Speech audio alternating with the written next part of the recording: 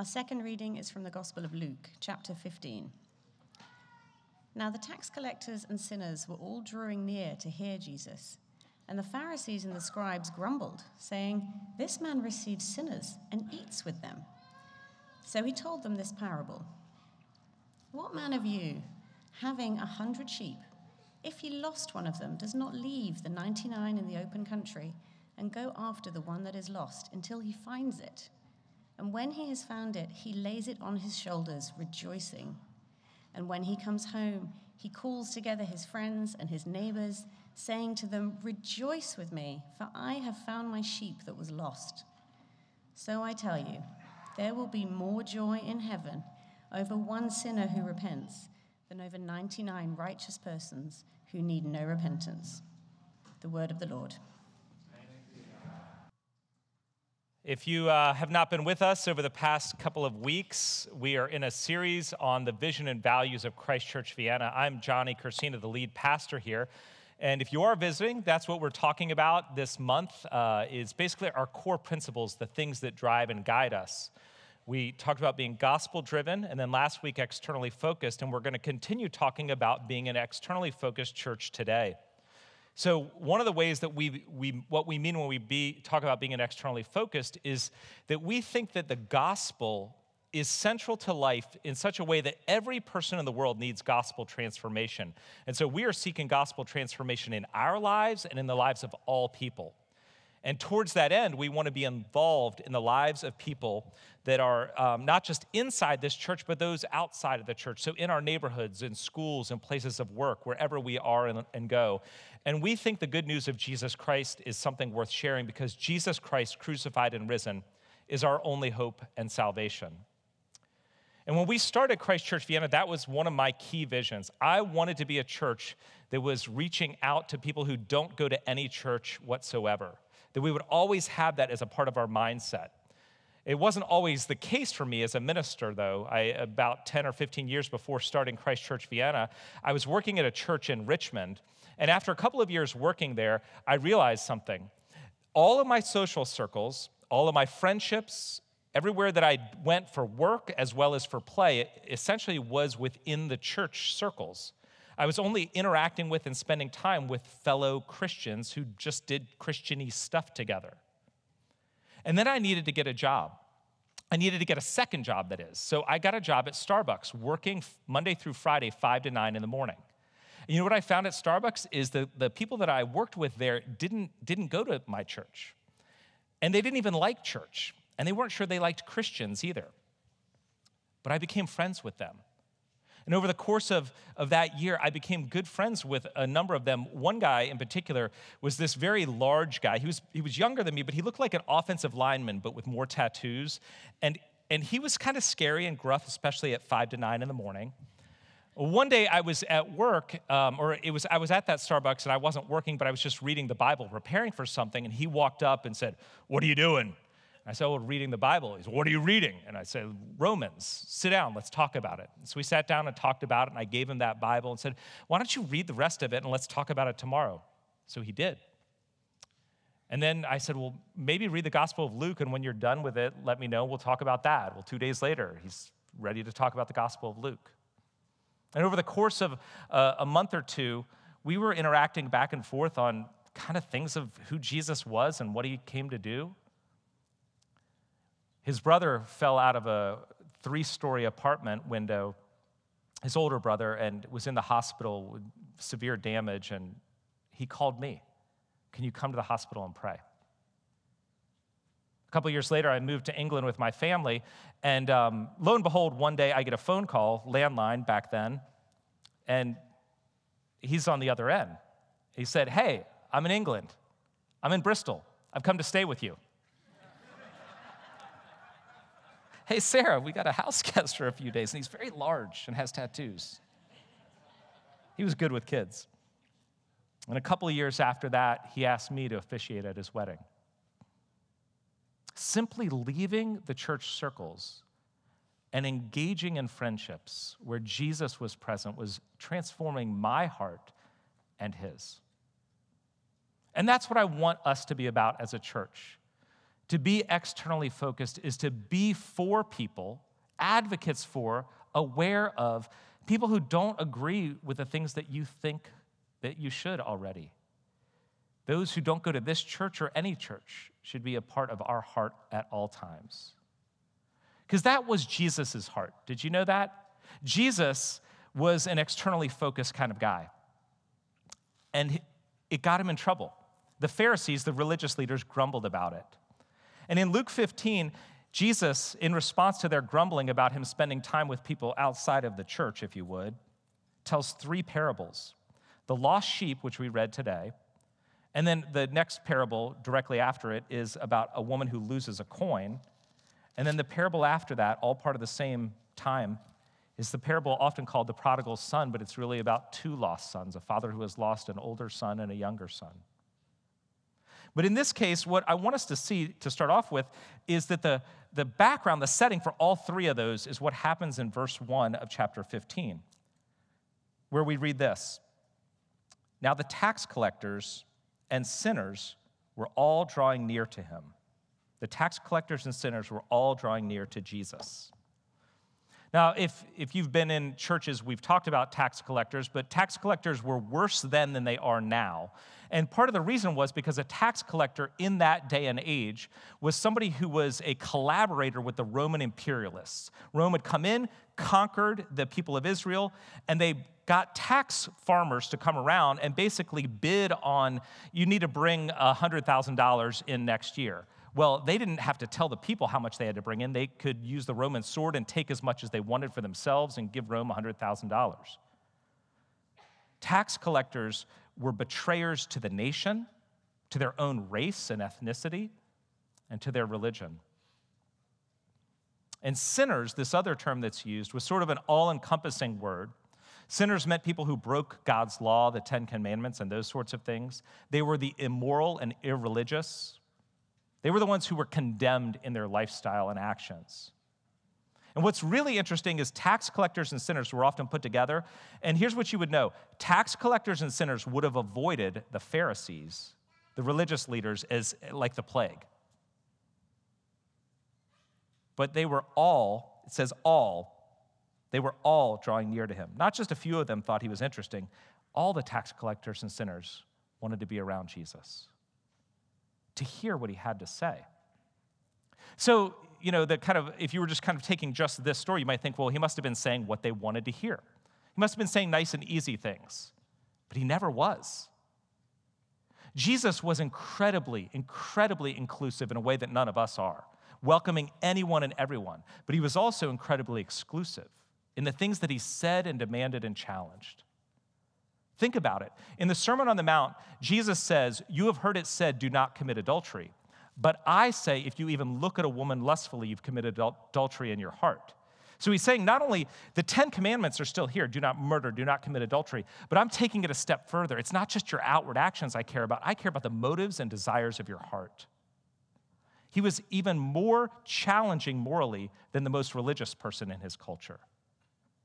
And yet, he overthrew their expectations, right? The woman caught in adultery is a story told in the Gospel of John chapter 8. The religious people bring this woman caught in adultery and are ready to stone her, execute her for her breaking the law. And Jesus says that famous line, "He who is without sin, let him cast the first stone." All the religious people ready to stone her drop their stones and walk away feeling convicted.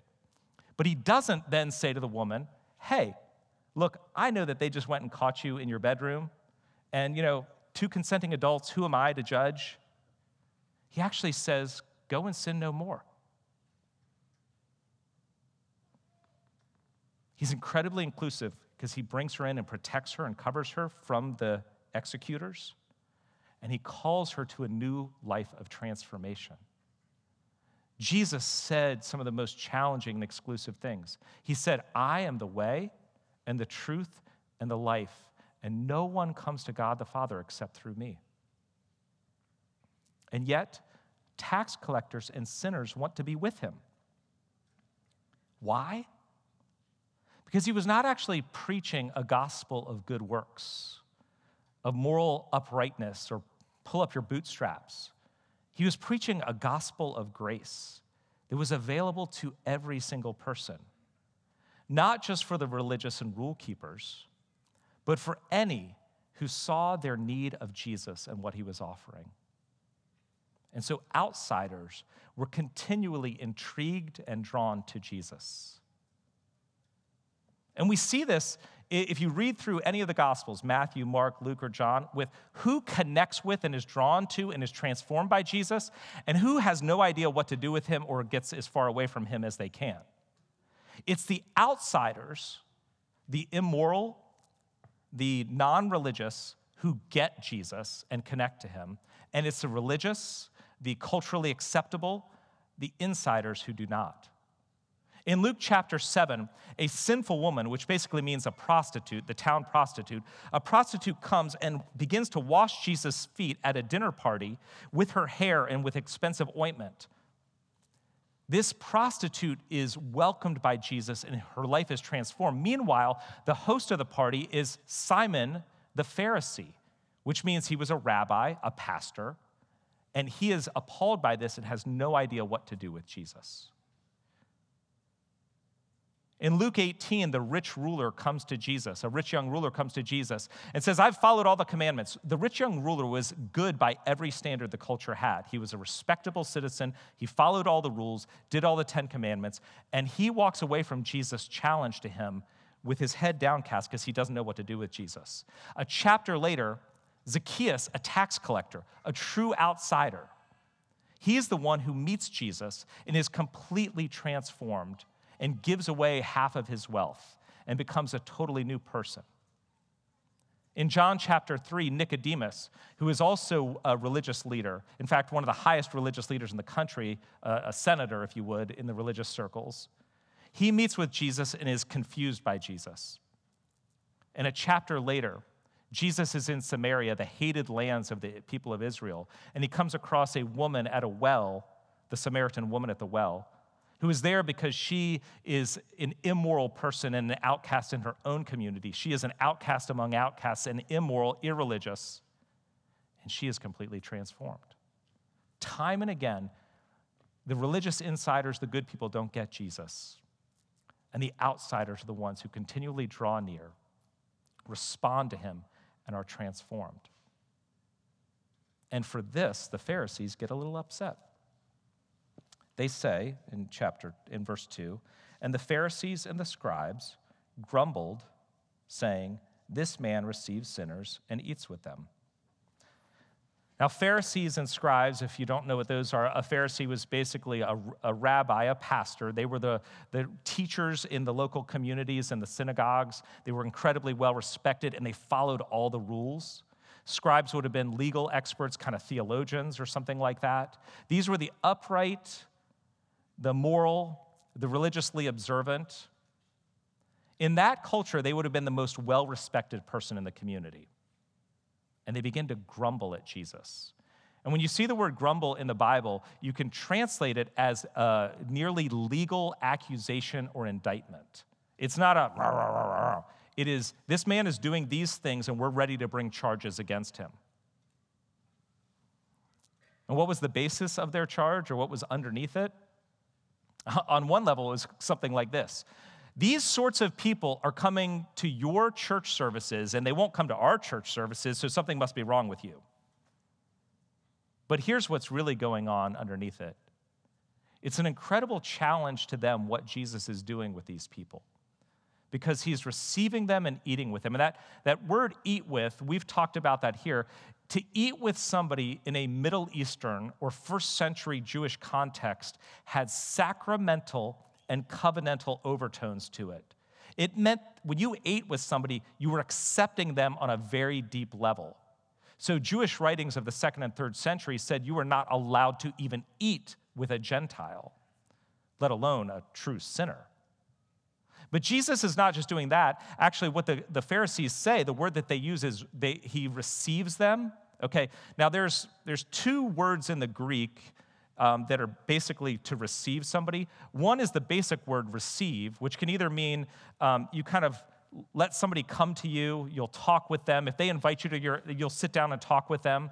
But actually the word that's used here that the Pharisees use has a preposition added to it, which basically means it's an emphatic way of talking about receiving. And it means that Jesus is being proactive in the act of inviting people in. He's offering hospitality, extending hospitality to tax collectors and sinners himself. And that word that's used actually here means to accept, to fully accept as a brother or sister. It's to be friends with somebody. Jesus doesn't just go to the tax collector's house. He actively goes out of his way to include them in his life. I actually think he's friends with some of these people. That is what makes them so upset. But that is also at the core of Jesus' master plan. Jesus' master plan was to transform the world in the name of the kingdom of God, to reveal the good news of himself come to the world, to bring salvation and hope to all people. And his master plan for reaching the whole world was friendship. He was friends with his disciples, Peter, James, John, and the others. And he was friends with the irreligious and the outsider, the tax collector and sinner. And that's our calling too, to be friends with all people. How does friendship develop? Friendship develops, actually, it starts with common interest or a season of life. So both of you are into the same sports team or the same band, or you both like reading medieval fantasy novels, or you're both in the same season of life with little kids and diapers and a lot of crying and little sleep. And you become friends with somebody through those common interests or seasons of life. But what happens to develop friendship is you actually spend more time with them. So you spend time with them weekly or daily. You are in the same office as them, or they have 3 classes with you as well as lunch. And so you have more time with them, and that more time translates over time. So it's not just you have a lot of time with them for a couple of weeks. You have more time with them week in and week out for years. And then those friendships become very good friends to the point where you don't just enjoy the common interest. Like you're not just interested in the band, you're interested in them, and you enjoy them. You start remembering and thinking about you know their idiosyncrasies, the way that they snort when they laugh, the way that they tell a story with their hands. You know the things that they'll get excited about, and you'll watch a movie and think, oh, she needs to see this. She would love it. Because to develop friendships is to be known and to know, and to not be rejected for all your weirdnesses. When you have good friends with somebody, when you're good friends with people, you don't have fronts anymore. You can be silly with them. You do things with close friends that you would never do in a public setting, certainly not in a church. You could be grumpy with your friends. If a good friend comes over to your house and you're in your pajamas, it's okay. You let them in. And when you're over at a good friend's house, you don't ask what's in the fridge. You open the fridge and start taking things out. That's what friendship is about. When friends are together, one simple phrase can conjure up all sorts of stories and memories and laughter. Friendship at its root is selflessness, vulnerability, commitment. And we are more ourselves when we have and are with good friends. And this is exactly what Jesus was doing with his disciples, with tax collectors, with sinners. And so you'd have to ask, if Jesus, instead of walking around in the first century Palestine, was in Northern Virginia today, where would he go during the week? What things would he do? Well, on one level, here's what I would say is, would he go to church? Yes, Jesus would have gone to church. He went to the synagogue, which was their version of a weekly church service. He went to the temple on high holy days. He observed all the religious things. So he would show up at a church service. He would go to his Wednesday small group. But he wouldn't just stay in those social circles like I did a number of years back. He would go wherever people are outside, people that he worked with. He would hang out in places where he would see other people. He'd go to the Vienna Inn and sit at the bar. He would go to the Hawk and Griffin and be there on trivia night. He would get a drink at Cafe Amore and talk to the barista and the person sitting next to him. He'd be at the high school on a Friday night for the game. And my guess is if Jesus was around here and working, he would be invited to the happy hour with the rest of the guys. The neighbors who were having poker night would say, yeah, we're going to have Jesus come, and he would have gone. And that's what I want for us as a church and as a people, as an ethos, to be present in the community around us wherever we live. And as a church, to be constantly aware of those people who don't necessarily buy into what you buy into, who aren't in this church or any church. And that's one of the reasons why I want us to be aware of how weird it is even just to come to a church at all. So it is actually really hard to show up in a church service. I had a friend who moved away but started coming to Christ Church Vienna, and a couple months into coming, he said, I have to admit, the first time I showed up at church, I was just scared to death. He said, I hadn't been in church since I was a teenager, and it's like, I don't know where to sit, what to wear, and then you stand and start singing, and then you sit down, and then you come. I don't know. I knew I was going to stand out. He said, I'm just aware that everyone's going to be aware that I don't belong here. And I thought, oh, goodness. So I was trying to think through what's an equivalent for me. And this is what I came to. It would be, if I had a friend who had a Harley Davidson and invited me to go to the biker bar he goes to on Saturday nights in Hagerstown. And eventually I'm like, I guess I got to go with him. But you know what I'd be thinking the whole time? I'm like, I'm going to be going to a biker bar in Hagerstown, Maryland. I mean, Maryland's bad enough, but like the bike, how am I, can we do one in Virginia? But the whole time I'd be thinking, what do I wear? Like, I've got this nice J. Crew blazer. Should I wear that? I got boots that are sort of like, well, they zip up on the side. They're more like city man boots. I don't know. It would pull up in my Camry, like, what am I going to talk about? Yeah, the sound of a Harley is pretty awesome. I got nothing else. I don't know what to say, what to wear, what to do. That's what it feels like to show up in a place like this. It's weird. Everyone's going to know. It's one of the reasons why, from the very beginning, and still to this day, we wear name tags. So there's no insider, outsider, even inside of this place, and recognize that whether you've been here for 13 years or this is the first week you've ever shown up in a church in your life, there's not like, everyone's just trying to figure it out. It's why we try to explain what we do and not assume that you should know exactly what we do. We even use language slightly different. So technically in my denomination, I'm either a vicar or a rector, but I call it lead pastor because at least that language is slightly more accessible to anyone. Try to avoid insider language or even assume that you have knowledge of the Bible. People have it all over the place. Look, we're going to be an Anglican church, so we're going to do some things that are unique. We're going to be centered on the Bible. We actually believe the Bible is God's word. We're going to talk about Jesus, and Jesus alone is the way to salvation. But never assume that anyone else has prior knowledge of any of this or agrees with you. And do the same when you're in a small group. Don't assume other people that show up at a small group have prior knowledge of the Bible or agree with you on anything theologically or politically.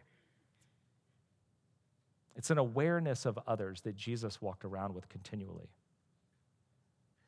Our goal here is not to point people to Christ Church Vienna. It's to point them to Jesus and the good news that he came to bring. And in that sense, there's a way of thinking about it that I've thought about for years, which is, in a sense, we're all on a spiritual journey, right? And at some point in that process, you cross over from death to life when you put your faith in Jesus Christ crucified. But the goal is to continually go towards heaven until we look more and more like Jesus Christ. And my desire is to keep going that way, but I don't know where you are. I don't know, even if you've been here for 10 years, whether you're still over here trying to not sure what you're going to do with Jesus, or if you're way ahead of me. And either way, here's the way I want to think about it, is let's go this way. I'll pull you, push you, you pull me, you push me, let's go that way. And so I don't have to figure out where you are along the lines of Jesus. God knows, I don't know. You may not even know. But let's go that way. Let's keep going towards Christ, towards eternity. Yes, put your trust in him. Why? Why should we all do this? Because the gospel is clear. Every one of us is a lost sheep. And Jesus tells the parable to remind us of that. He says in verse 4, Jesus' answer to them was to tell 3 parables. And the first one is this: what man of you, having 100 sheep, if he has lost one of them, does not leave the 99 in the open country and go after the one that is lost until he finds it? And when he has found it, he lays it on his shoulders, rejoicing. And when he comes home, he calls together his friends and his neighbors, saying to them, rejoice with me, for I have found my sheep that was lost.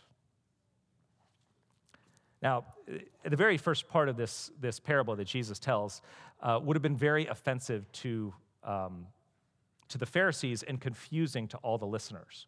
Because the language that Jesus uses here is not allowed in Middle Eastern common talk, in Middle Eastern idiom. Middle Eastern idiom does not allow for the speaker to blame himself for something that has happened. Jesus should have saved the face of the person who had the 100 sheep, kind of provided a protection for them by the wording that he used. But what he said was, if he has lost one of them, and that's the wrong wording. So it's like this. Let me explain it more simply. In Middle Eastern idiom, you don't say, I missed the train. You say, the train left me. It's the train's fault. Not, I lost my keys, but my keys went from me. So instead of saying, Jesus shouldn't have said, if he has lost one of his sheep, he has lost one of them, he should have said, if his sheep went from him, or at best, if his sheep was lost to him. But Jesus is intentionally breaking with the common speech patterns to place blame on those who should have been in charge of the sheep, the Pharisees. And what he's doing is he is going back. He is referencing something they know, Ezekiel 34. In Ezekiel 34, God brings judgment on the leaders of Israel, who were supposed to be the shepherds of the sheep Israel. But instead of caring for the sheep, the shepherds are feeding themselves and not the sheep. The sheep are scattered, and the shepherds have not gone to look for them. They've not gone to look for them and bring them back and care for them. And so God brings judgment on them and says, I am going to come as the shepherd. He says in the verses that we read, for thus says the Lord, behold, I myself will search for my sheep and will seek them out, as a shepherd seeks out his flock when he is among his sheep that have been scattered. So will I seek out my sheep, and I will rescue them from all the places where they have been scattered. I will seek the lost, he says, and I will bring back the strayed, and I will bind up the injured, and I will strengthen the weak. But the fat and the strong I will destroy. I will feed them in justice. God is the good shepherd who will go after the sheep, bring them back, care for them, feed them, provide for them. And Jesus is claiming, I am the true representative of God's heart and God's purposes. I am the fulfillment of Ezekiel 34 in your presence. And as one commentator put it, Jesus is saying to the Pharisees, you lost your sheep. I went after it and brought it home. Don't you realize I'm making up for your mistakes? Quit complaining. But are we any different than the Pharisees? You know, over the past decade or so, a number of books have been written on why there are fewer people in church and why people have rejected Christianity in the West. I've read most of them. And there's a number of reasons. We're an increasingly secular culture. The moral teaching of Christianity is out of touch with the general vibe of the Western world. Christians, because of the church, have been filled with a lot of scandals, horrible things that have happened in the name of Christ or inside of churches. Political identification with particular political parties has caused people to push away and say, I'm not sure I can buy into this. But regardless of when any of these books are written, in the past 10 to 15 years, all of the surveys, whether they're done in 2010 or 2023, say this. People outside of church circles think Christians are, by and large, insincere. They maybe want to be friends with you, but only to get you to come to church.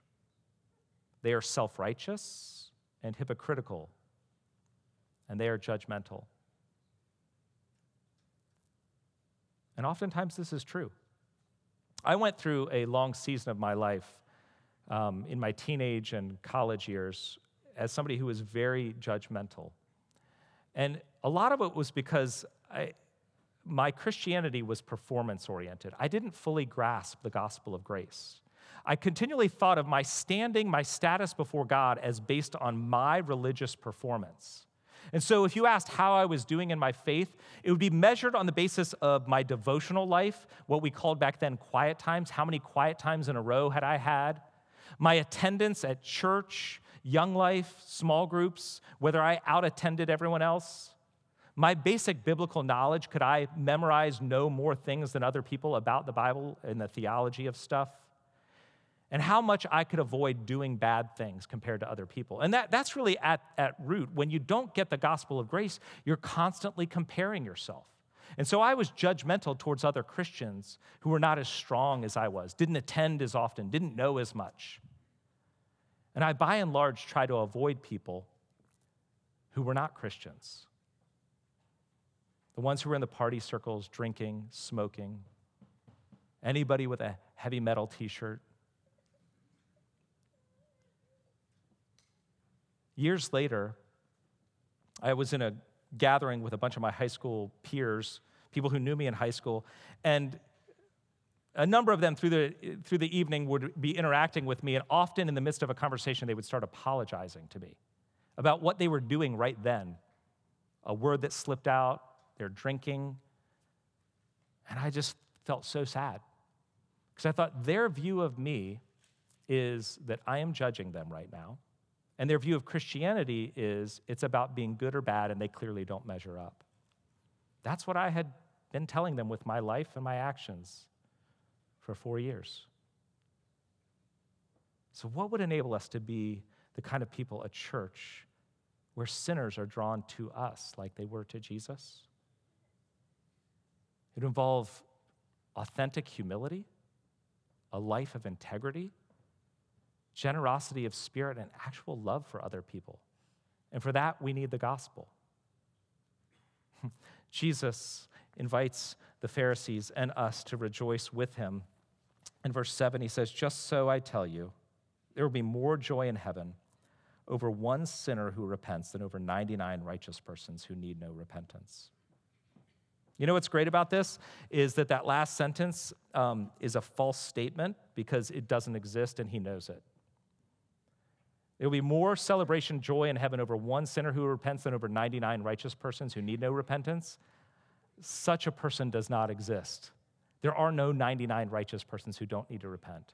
The entire message of Jesus, the entire time he was around, was repent to everyone, to the religious and the irreligious, to tax collectors and rabbis. Repent, the kingdom of God is here. I am here bringing something new. Repent.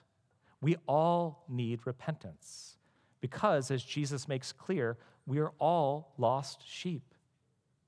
When we get that, it enables an authentic humility. Because I don't think I'm better than anyone else at any point ever. I recognize I am as equally lost as you are, if not for being found by the shepherd. Jesus redefines repentance. Not as kind of confessing the bad things you've done, but as accepting being found. Because the parallel he puts is the sheep that's lost is found. The sheep is found, and the same thing is true of a sinner who repents. So a sinner repents is like a sheep that is found. The sheep doesn't return halfway, and then the shepherd said, "Okay, you've come halfway, I'll go get you." The sheep doesn't admit much. The sheep is simply found and accepts being found. To repent is to admit that you are lost and to accept the rescue of the shepherd. And hear this, in this parable and in all three, God values every one of his sheep infinitely. He values you infinitely. He wants you to be with him. He loves you.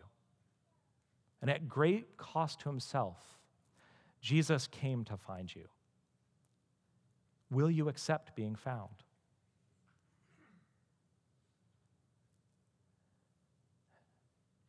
And will you rejoice? That's the theme, the emotion, of the entire parable is joy. In verse 5, the shepherd finds his lost sheep and rejoices. And then he returns home and says to his neighbors, rejoice with me. And I tell you just the same way, verse 7, there will be more joy in heaven over one sinner who repents. Jesus is inviting the religious leaders, the religious insiders, he's inviting us to join him in reflecting God's heart for the outcast, the lost, the sinner, to search for the lost, and to rejoice when any accept being found. Let us pray. Lord Jesus, at great cost to yourself, you left your Father's home and found us. And you are offering through grace to bring us to your Father. Speak to us, not just in conviction, but in hope and joy. The joy of the loving Father, the loving shepherd, who brings us to himself, in whose name we pray. Amen.